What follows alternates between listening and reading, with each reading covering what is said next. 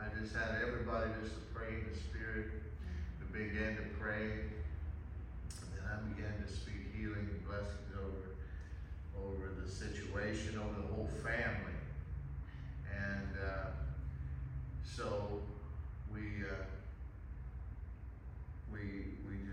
began to minister. And right before we broke for lunch, he said, I just got a text. He'll be in Los Angeles tonight. Wow. Amen. They're flying him back. Praise God. Praise God.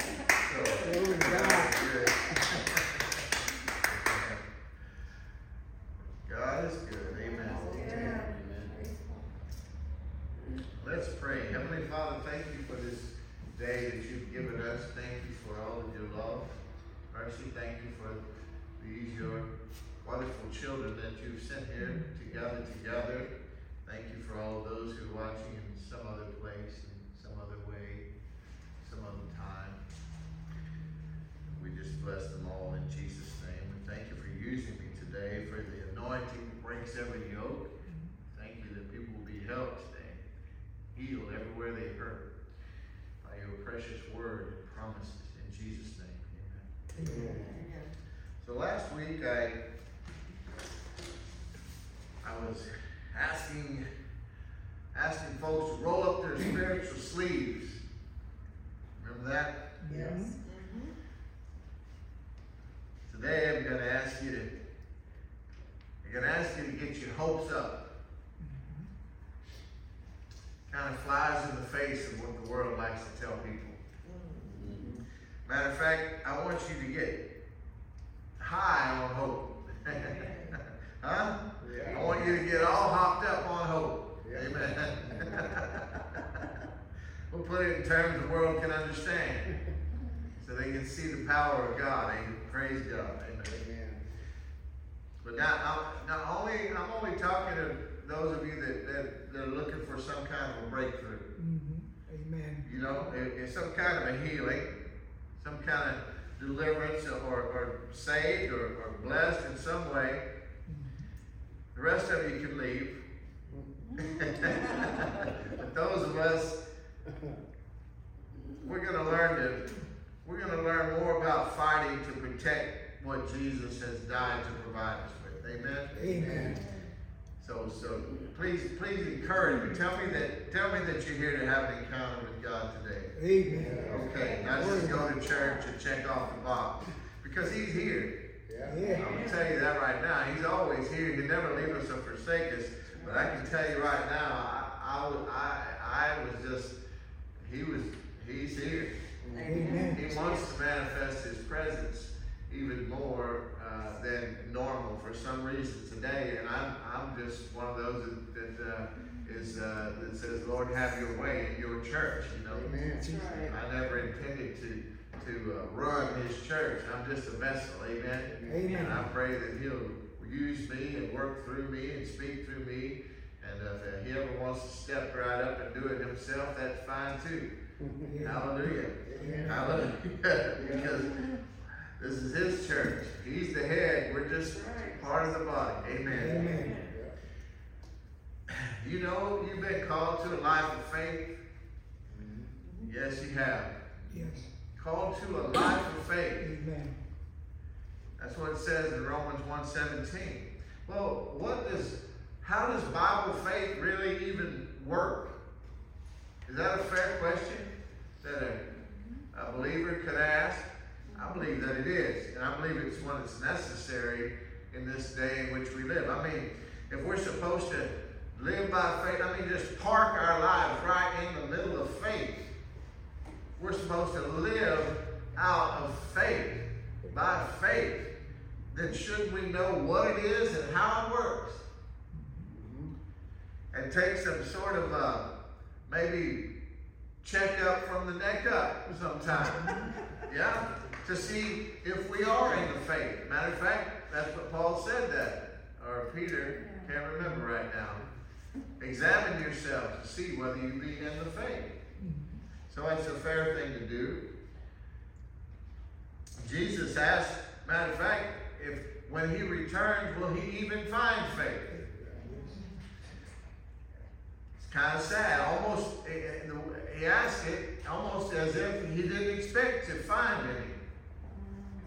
Right? You know? And I mean, I want to be found with my lamp full and burning bright. Amen. Huh? Yes. I want to find him. He want him to find me with my lamp full. Amen. Amen. You see that with these 10 virgins, you see 5 of them? No. Okay. Take it. Look it up. And not only that, but there are other components that work together with faith. We talk about spiritual laws and keys to the kingdom, and all that stuff is so valuable you should treasure it and apply it. But there are components that work together with faith, and apart from them, your faith is really of no benefit to you. Now that should get your attention. 1 Corinthians 13:13 says, and now these 3 remain, faith, hope, and love. But the greatest of these is love. Isn't that what it said? Yes. So without hope, I want to kind of focus on hope. Without hope, our faith will leak out. And our love will fail. So hope is essential to live the Christian life to the fullest. Where there is life, there is hope, and where there is hope, there is life. But hopelessness is awful. I don't think you could live for a second without hope. It's perhaps the saddest condition of human existence. Now I got you. 1 Thessalonians chapter 1, verses 2 through 4. And I'm going to use a lot of the King James Version today. When I get into things that are very serious in nature to me, I always want to go to the most trusted language, even if it is foreign. Like the King James. I say that jokingly. Some people think you're going to hell if you don't use the King James. So it's good that I do. Maybe more people will listen today, even online. Amen. You know, the English Standard Version that I use, if you're in Russia, this is the very closest to their translation. And you know, for hundreds and hundreds of years, there was no King James Version after the book of Acts was started. I say started because we're still writing it. Amen. Amen. 1 Thessalonians chapter 1, verse 2 through 4. We give thanks to God always for you all, making mention of you in our prayers, remembering without ceasing your work of faith. Your work of faith and your labor of love and patience of hope in our Lord Jesus Christ in the sight of God and our Father, knowing, brethren, beloved, your election of God. So, faith produces action. We know that. Yes.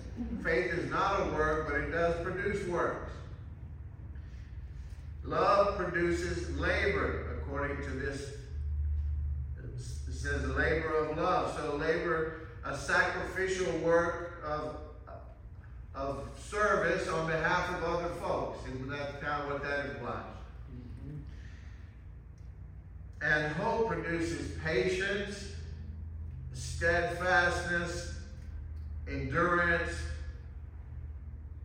perseverance. All essential elements of the life we have entered into, but so many are lacking.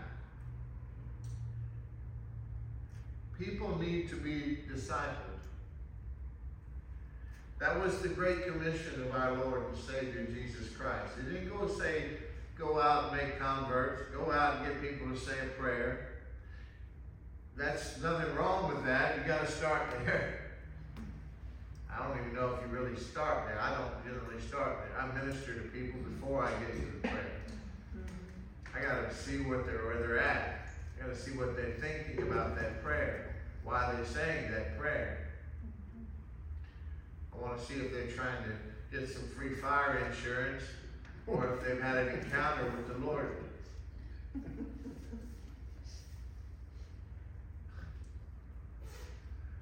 People need to be discipled, and in the Word of God, of course, because that's what he said, go into all the world and make disciples.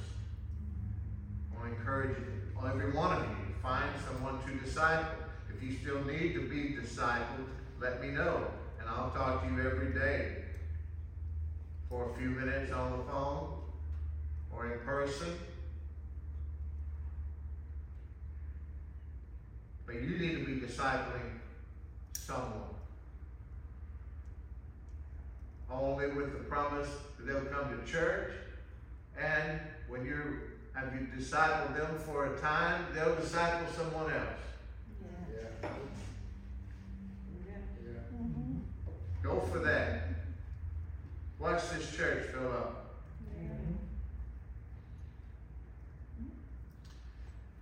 People refuse to be discipled.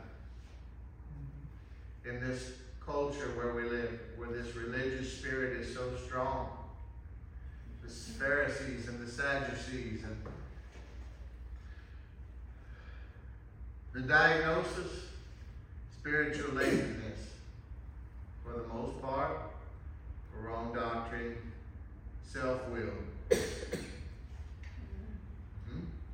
Spiritual laziness, what do you mean by that? Well, it's just easier to believe the sovereignty of God, blame it all on God.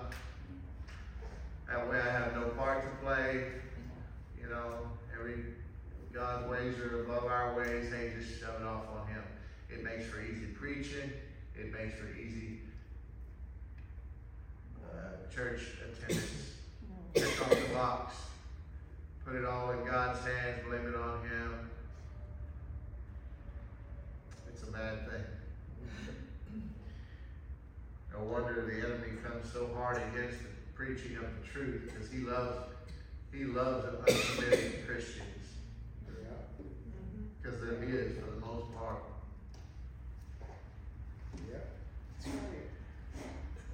Billy Graham was asked of all the positive responses that he had had for Christ in his long, beautiful career serving the Lord. Shouldn't call it a career, but his ministry, the calling, his life in ministry. Of all the positive responses for Christ, how many do you really believe are in Christ? Really saved? He said, I don't know, maybe 15, 20%. I've heard stories that were even less. That's very sad. He was sad to say it. I know he said it in tears. Mark 11:24, one of the scriptures that Kenneth Hagin wrote. No, Jesus spoke. That's just an old joke. Jesus said, therefore I say unto you, what things soever ye desire. Now, that same word there for desire, it's talking about what we're praying for, right? But that word there for desire, why I use the King James, is the same word in Greek for hope. Whatever things you desire, whatever you're hoping for, when you pray, believe that you receive them and you shall have them. Yes. So you believe it, then you see it. But you notice, and I don't think I've really come at this angle before. I use this scripture probably almost every week because I want you to have it on your refrigerator about mountain moving faith and believing what you have, that you have what you pray for when you pray, so that you shall have it. it's foundational to our doctrine. But it's saying that he may have never even thought of it this way. That you need hope before you even pray.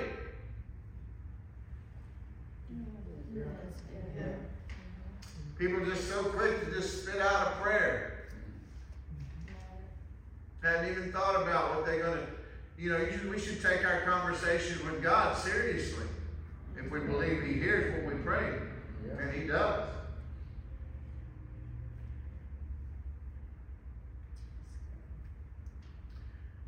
Hope, or that desire, what you're believing for, that's what gives your faith a target. I say that all the time, but I want you to see it so clearly. I want you to make it your own, because it's how you need to walk out this Christian life. Faith needs a target, and your hope is your godly imagination at work, creating a vision, a goal, a dream. You see? Hebrews 11:1. Now, faith, because faith is in the now, isn't it? Now, faith is the substance of things hoped for. Here we go. Yeah. The evidence of things not seen. Most of the time, when you're hearing the preaching of the Word of God, and it's speaking to you, because it's alive and active. That's why it's always like that preacher's reading your mail, and he has no thought of you. I mean, not that he doesn't think of you or pray for you, but he's not preaching at you. But it sounds like he is. That's God. But when you're hearing the promises, there's like 8,000 promises in here that are yes and amen for you in Christ, and you're hearing these wonderful things, the good news that the gospel has provided for you through the atonement of Jesus Christ. When you're hearing the word preached, the first thing that's really coming into your heart is hope. Then your faith has something to give substance to. To make manifest or come to life in this natural realm. It's already alive. It's already done. But we need it. We're here in the sweet now and now where we can use it in this realm that we do see. Not in the realm that we can't see, that's more real and tangible than this realm that created this realm. But how many of you know that sometimes you just want to say, thank you, Lord, that I have everything that you have in spiritual places, in my born-again spirit. But I want it here, where I can use it and benefit from it now. And he knows that, and he's provided spiritual laws, put them in place for your benefit, but they go unused and unstudied and untried. And because of that, people are thinking God just doesn't answer their prayers. And it's not right. It's not fair. And it's really not most Christians' fault initially, because they're being taught wrong.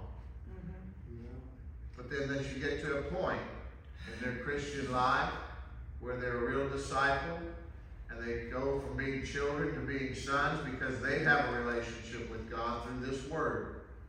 And they start seeking Him on their own, and they start realizing some of the things they're being taught are not what this Word says and not what God is telling them in their prayer closet. And then they should say, get me where I need to be. I applaud anyone that will do that. And it takes a brave person sometimes. Every time. Amen.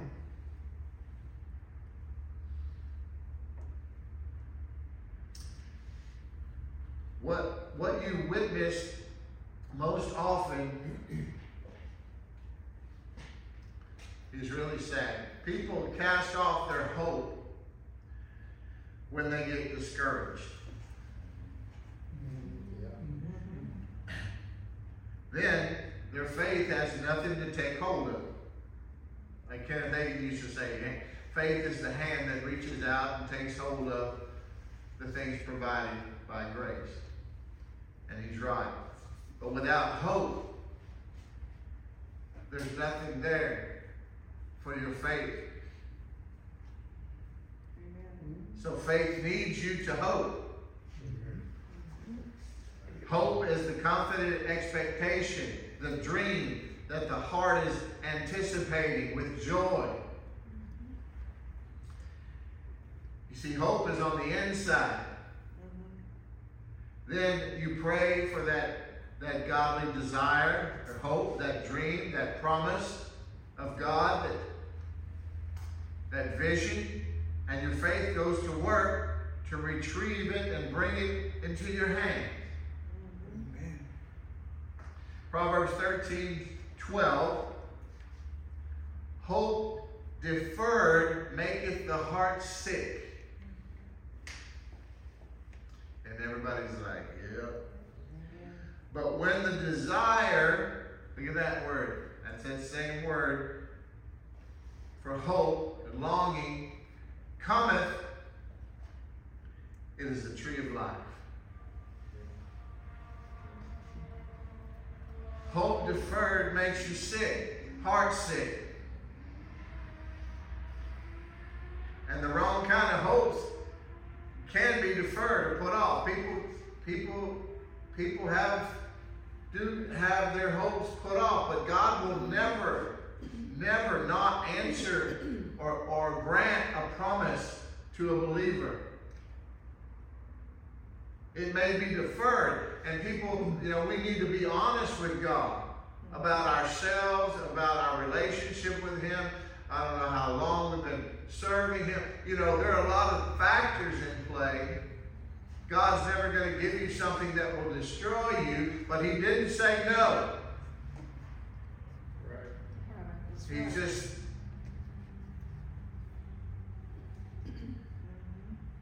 But the other thing, the wrong kind of hope will be deferred or put off. Because, like I said, first of all, we need to be honest with God. We need to seek God, desire God, His will, not ours. And we need to get our hopes up. But our hopes, we need to make sure that our hopes are in God, in the promises of God, in the Word of God, and the provision of God. Huh? That's why name it and claim it and all that kind of nonsense. Well, where did God say, and believe me, I'm a prosperity preacher.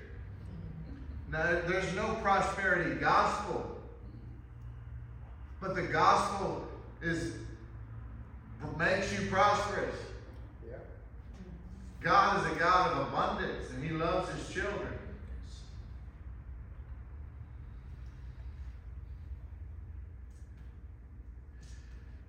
So we have to make sure that what we're seeking after is not our own will, but God's.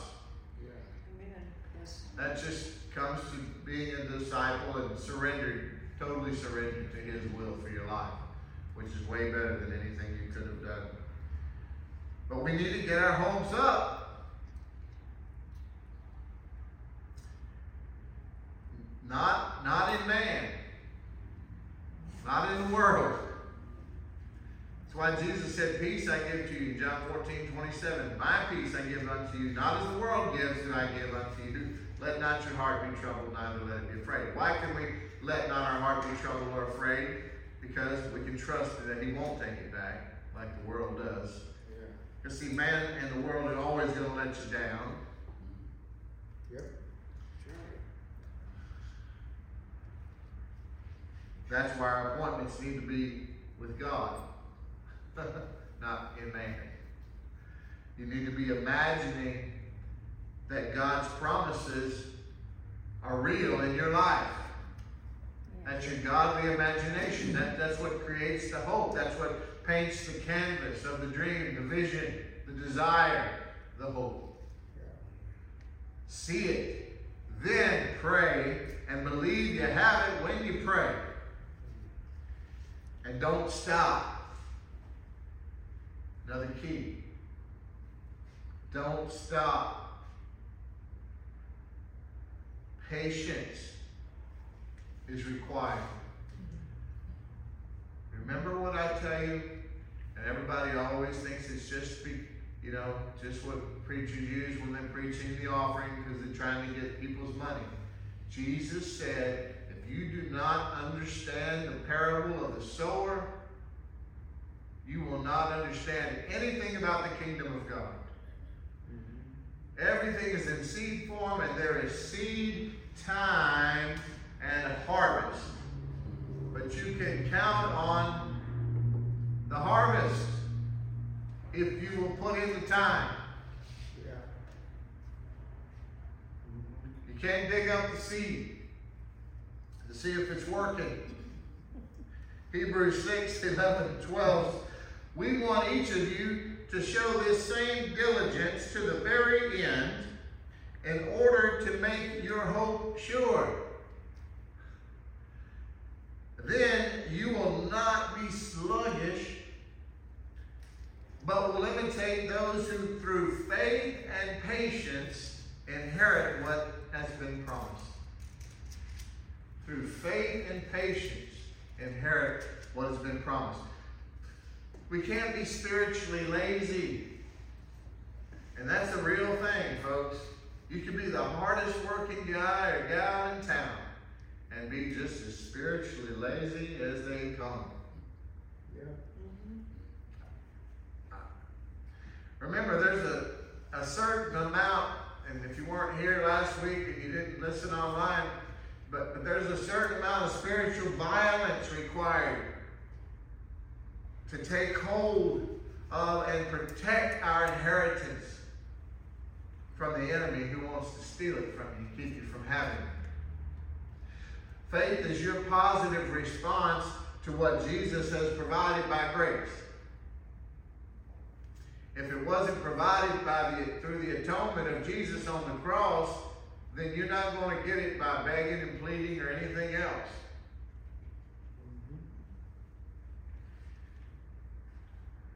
But your positive response to what has been provided by grace and then patiently waiting for it by keeping that hope alive, that vision, that desire, that dream, hope for whatever it is, but your business, your health, your children, your marriage, relationships, your ministry, your finances. Get your hopes up, and faith will bring it to pass. Matthew 9:38 says, God will send workers across those lost children and loved ones' path, won't He? You just keep doing God's will for your life, and you just keep trusting Him to go and send others to water and nurture those seeds that you have sown in those children's lives, and those friends' lives, and those spouses' lives, and their hearts. And you watch. They're going to be coming to the Lord. They're going to be coming to the Lord. I believe this for all of you. I believe it for myself. My whole family lined up in the pew with me, like a family of skunks. Amen.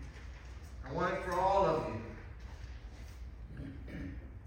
Everybody loving and serving the Lord with all their heart. Only thing we're taking out of this world with us is souls.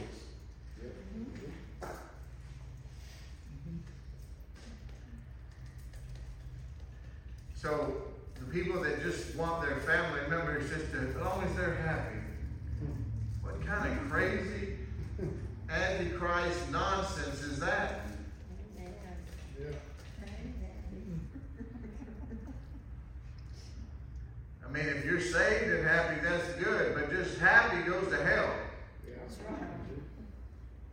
I mean, the biggest philanthropist in the world, you can give everything. But if it's not motivated by love, and the only real source of love is God, then it profits you nothing. Who wants to be the best sinner in hell? Andrew would say.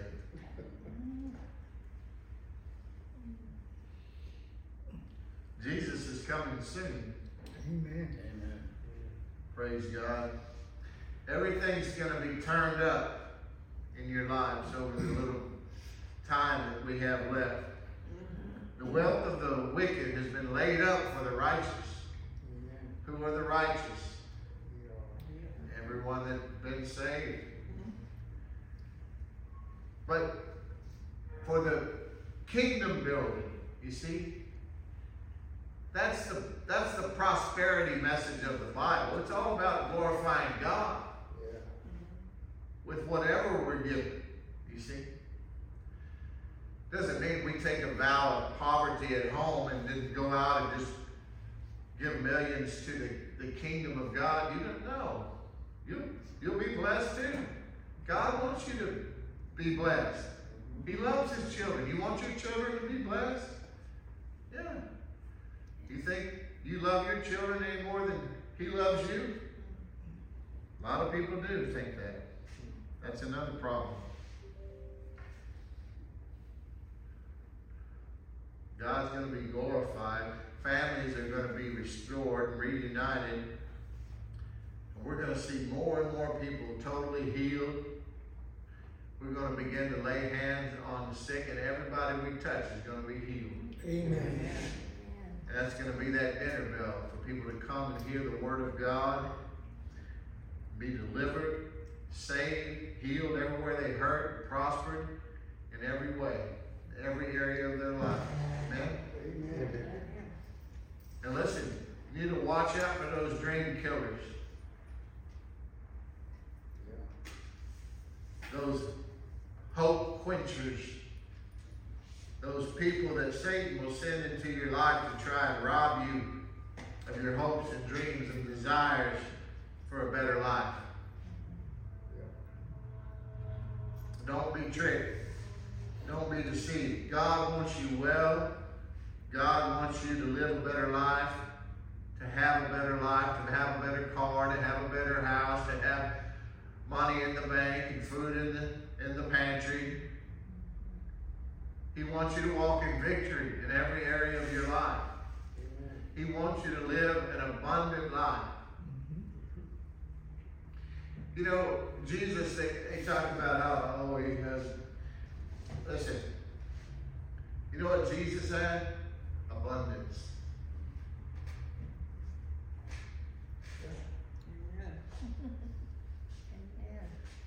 It didn't mean he could pull out a roll of hundreds and do that, but he never lacked. He never lacked what he needed and more to give to others. Huh? Yes. Dad, we got 5 little loaves here. We got a boy's sack lunch. I need to feed these 5 or 7,000 or whatever. Thank you, Father, for this that we do have. And then they would take up more leftovers than they started with after everybody ate all they wanted. That's abundance. Huh? Yes. Any problem with living a life like that? Being totally dependent on the Lord. But you know what? He may not be early, but he's never late. Amen. And he's faithful.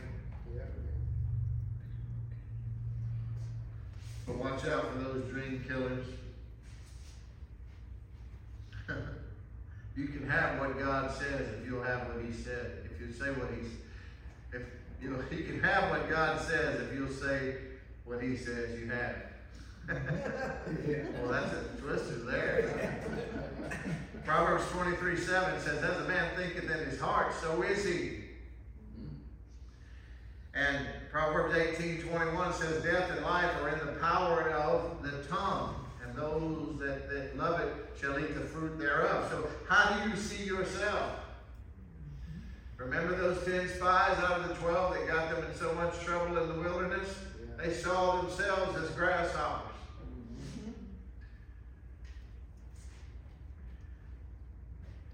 It's hard to get your hopes up and to release your faith when you feel condemned. This is a big problem in the world today and in the church.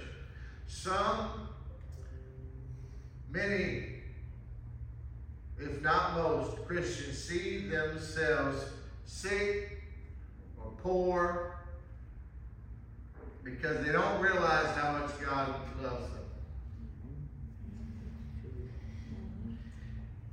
This is another essential part. Faith, hope, and love, you see? And I added patience. But God loves you. Amen. God wants to fix that bad thinking right now.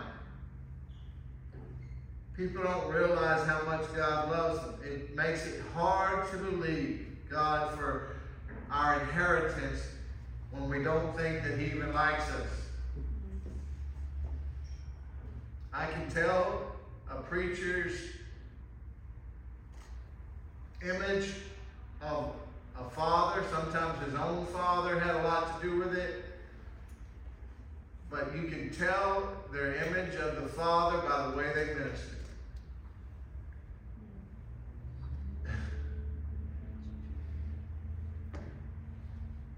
God is good. He is love. He loves you.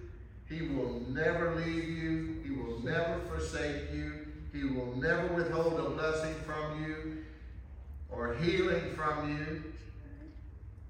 You see, you got people that they come and Christians, well-meaning Christians, they're the ones that amen the loudest. And then they call on the phone the person that mentioned they weren't feeling well in church. Oh, I just checking on you. I've been praying for you. I had that. You know what? Have you talked to this doctor? What did he say? Oh, the medicine that, and well, we all just live such a hard life, and all that drinking and everything didn't help you, and you when did you quit smoking? Yeah, that probably, that added a lot to it, you see, and it's just the natural that's going to try to, come on, we just have to admit sometimes we had a lot to do with it. Let me tell you, Sister Naysayer there, that ain't your friend. She don't have an understanding of the Word of God. God's not withholding anything from you. I don't care how much you participated in doing it. Now, you might open every door and window in your house to the devil, and he's going to try and hinder the manifestation, but God will still heal you, and the devil might take it away. You might let him, but it's not God withholding anything good. He's not going to withhold anything good from you. Why is it so important to know the difference? Because you need to know to run to God instead of from Him. Amen. Yes. You need to know to blame the devil and get mad at the devil and roll up your spiritual sleeves and do that battle that is necessary to keep your inheritance and to fight for it and to say, no, God does love me. God has healed me. I am the blessed of the Lord. God shall supply all my need according to His riches in glory. By Jesus' stripes I was healed. If I was healed, I remain healed. The gifts and calling of God are without repentance. Amen. But how do you see yourself? He's already given us everything, you see. The enemy is the thief, right? That's what Jesus said in John 10:10. Now listen, all the promises and provision of the cross, that's the grace of God. God has made available to us. Jesus died to provide us with it. But it doesn't just happen automatically, does it? If He did all that, then why don't I have it? See, He just don't like me. Or I did too much. See, we get right back into that. We get right back under the law. We get right back under condemnation. Everything that He bore on that cross, our guilt, Not just the punishment for your sin, but your guilt, your shame, your condemnation, your low self-esteem, your sicknesses and diseases and poverty. The same cross he hung on to deal with your sin, he became poor that you might become rich on that same cross. Yeah. But you preach prosperity to someone and the people come, oh, that's that prosperity message. Well, Jesus provided for everything, every need we'll ever have. Beloved, I wish above all things that thou mayest prosper and be in good health, even as thy soul prospers. 3 John 2. But it doesn't happen automatically or by accident. If God's in a good mood. If God's will was automatic, then everybody would be saved and healed and prosperous and delivered. We can show you that through the Bible because that's His will. And Jesus said, you've seen me, you've seen the Father. I only do what my Father says, I only do what I've seen Him do. And Acts 10:38 says, Jesus of Nazareth was anointed with the Holy Ghost and with power, and He went about doing good and healing all who were oppressed of the devil. Well, that's the Father for you right there.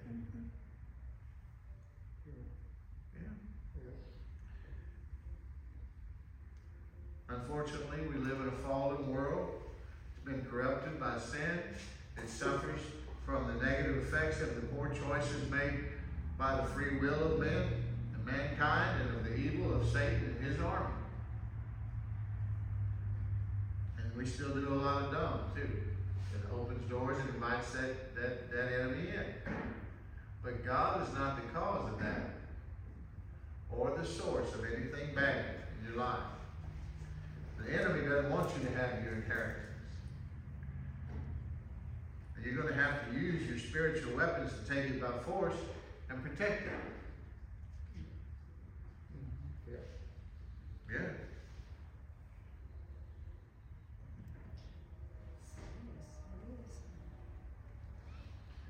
I got time to do just one little.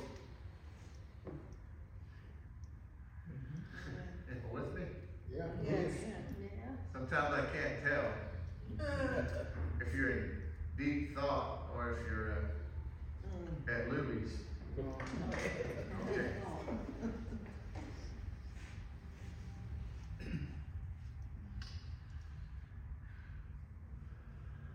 Okay, Luke chapter 18.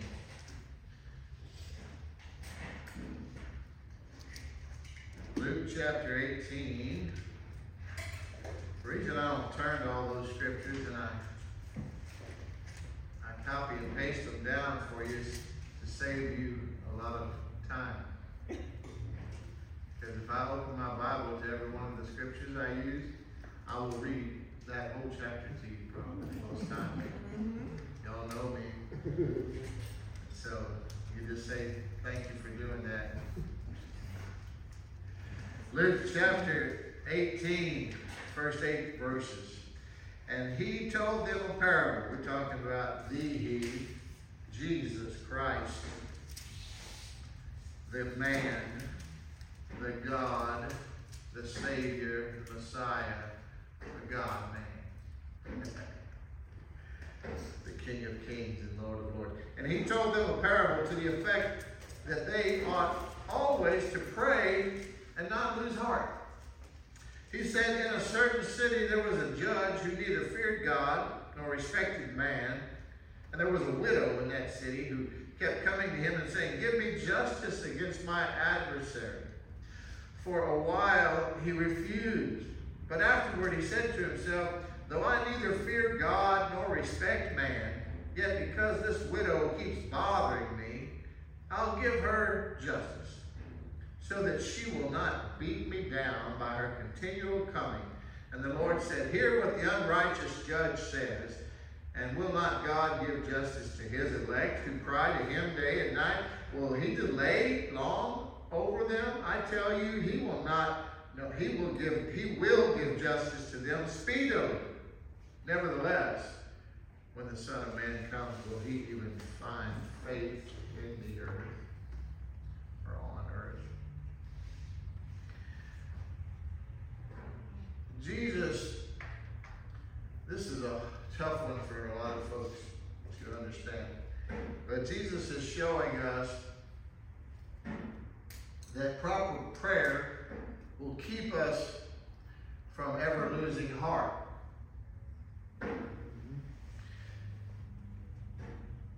Or being fearful of what might come. In Luke 21:26, it says that men's hearts fail them for fear of what is coming. You see, with Jesus, we don't have to live like that. It's important that we understand this. So this parable, it's teaching us the same lesson as the parable of the friend at midnight. You know that one? Where he goes and asks for bread. He said, I'm already in bed with my kid and all that. Mm-hmm. The persistent friend, they call that one. That's in the 11th chapter of Luke. But it's sort of the same message. It's a contrast. It's important that you understand it's a contrast, not a comparison of God to this unjust judge. You get that? Yeah. Teaching us that we should badger God until we wear him down, and then he finally will grant our request. That's not what Jesus is teaching us. Right. Jesus was contrasting his willingness to answer our prayers with this unjust judge's unwillingness. Okay? So now you'll see this differently from now on and see how beautiful it is. God's not only a just judge who will avenge his elect, that's us, speedily, but we also have Jesus as our advocate, don't we? Yeah. Yes. That's what 1 John 2:1 says. He's our attorney, the best there is. He's always making intercession for us. Romans 8:34 and Hebrews 7:25 say that. But we do have an adversary, the devil, who's constantly accusing us. Revelation 12:10 says that, and misrepresenting God, the just judge. So this causes some of us to give up or to faint and not even plead our case with God. You see, we lose hope. We get discouraged because we doubt that he will even answer us anyway. It's a misrepresentation, a misunderstanding of who God the Father is. And that's what Jesus is trying to point out here. He is saying that our Father is not an unjust judge, that we have to pressure into doing what is right. The point of the parable is it's less about persistent prayer and more about the contrast between God and man. In prayer, we're speaking to a Father who's ready to bless us, ready to give. But Satan is deceived folks about the willingness of God to answer their prayers. And so Jesus was just countering that deception with this parable. He was encouraging us to pray and petition God and not doubt his willingness to bless us and to grant our requests. So don't lose hope. And remember, when you've painted that beautiful picture, you have that hope prepared, that vision, that goal, that desire, that need, that hope. You release your faith. Don't change your mind. Don't think that God has heard it, decided not to grant it. Remember, there's seed time and harvest, patience, who through faith and patience. You see? Yeah. It's coming. If you just won't let the enemy lie to you about whether God's going to answer your prayer, whether God's going to give you what you need and you're wanting, or what he's promised in his Bible most specifically. which covers just about any need that you have, because God has already provided. Look here, right here in Ephesians. Look at Ephesians 1. Ephesians chapter 1, verse 3. Blessed be the God and Father of our Lord Jesus Christ, who has already blessed us in Christ with every spiritual blessing in heavenly places. Amen. It's already done. It's already done. Say, it's already done. I already have it.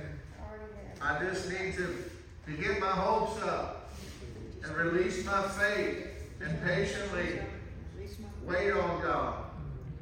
Receive it by faith. Yeah. Thank you, Jesus.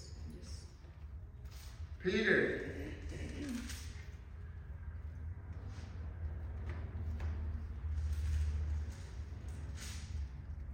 Second Peter chapter 1 verse 3 in the opening.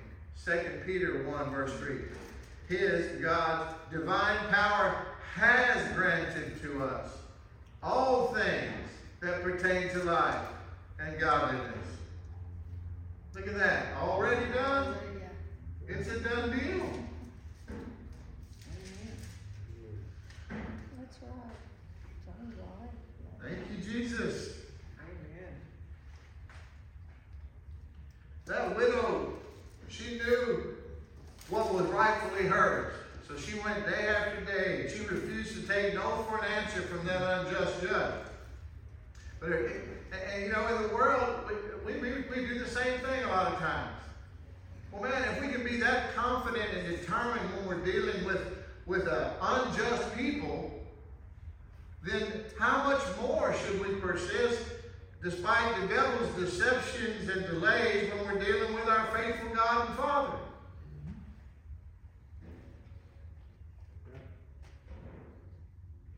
This is your question? Yes. I mean, it's a no-brainer if you ask me. And I can tell you why. Because the devil has skewed everything. And he's raised up people to stand behind these pulpits and teach you his teachings instead of God's. And to paint God as someone who's so far away and hard to understand and comprehend, and just whatever case sarah. And it's a lie. God loves you. He is love. He is good. He's already granted you everything. You know? I heard a friend Andrew say if he was God, he would just drop kick most of us right off into outer space. He said he think he can imagine the Father walking over to Jesus sometimes and saying, "Did you tell them that I already provided for all that? Did you tell them that when you hung on the cross, by your stripes they were healed? Did you tell them?" What's wrong with this?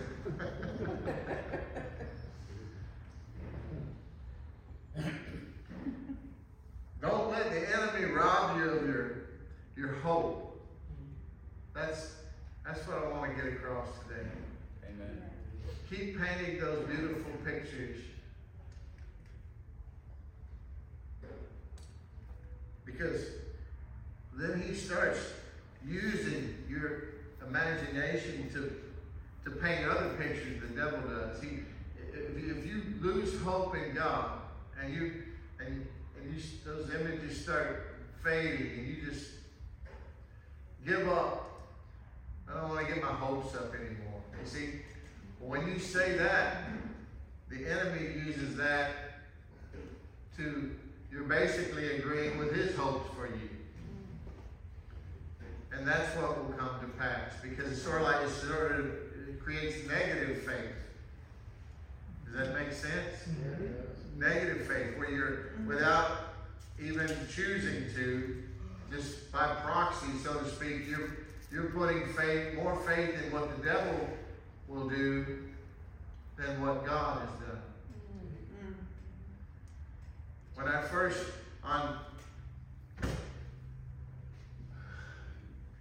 didn't see Mama and them, they were still out. The evening of Thanksgiving in 2009, got home from seeing my parents, my wife and I sat down and just was just being thankful and just thinking about the day. And I had a spiral notebook, and the Lord gave me a song just in a couple of minutes. And a few years later, I put music to it and all that. But and I reflect back, it's my Lord Jesus paid the price for me. My Lord Jesus suffered on Calvary. My Lord Jesus saved me from sin and pain. Now my Lord Jesus is teaching me to dream.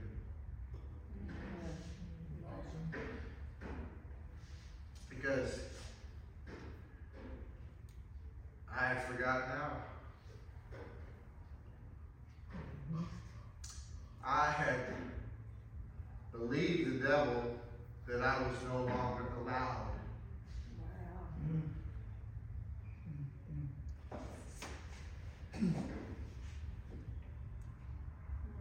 Glory to God.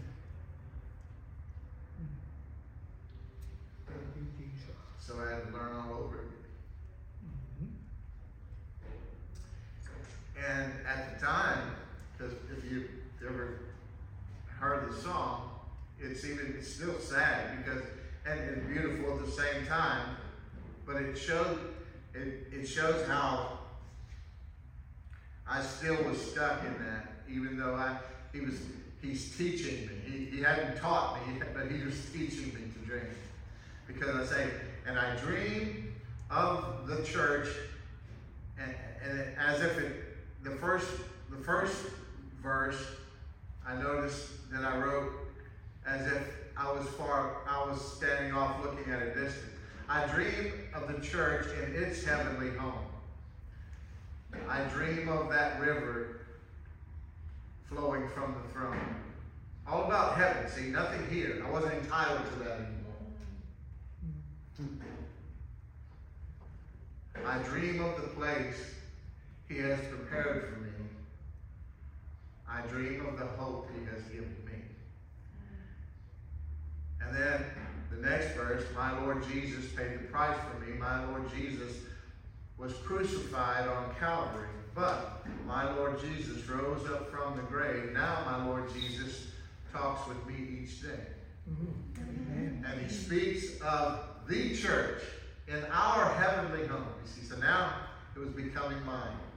I didn't realize this till later.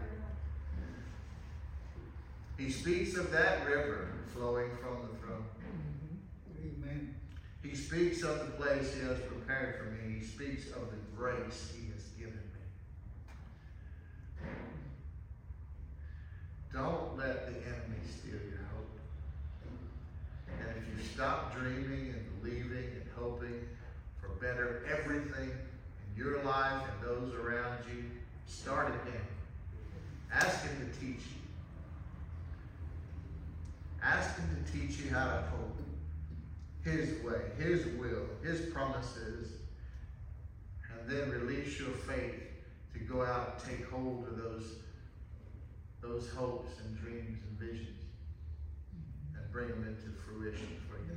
Amen? Amen. He loves you. Do you know that today? Yes, yes. Amen. Praise God. Lord. Praise Amen. God. Jesus.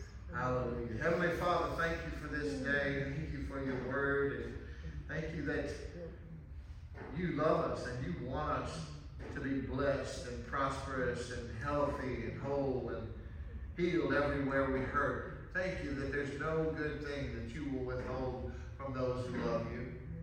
Thank you that you have already provided for everything that we need for this life and godliness. And it's the enemy and the world system and the unbelievers that have taught us to stop believing that you are good and that you are love us. Help us to be restored in our childlike faith. Lord, I remember we could believe Santa Claus for more than your people will believe you for. Don't let that be the case. Help us, Lord, to know that you are good and that you love us. You've done everything. Yes. You gave us your best. Yes.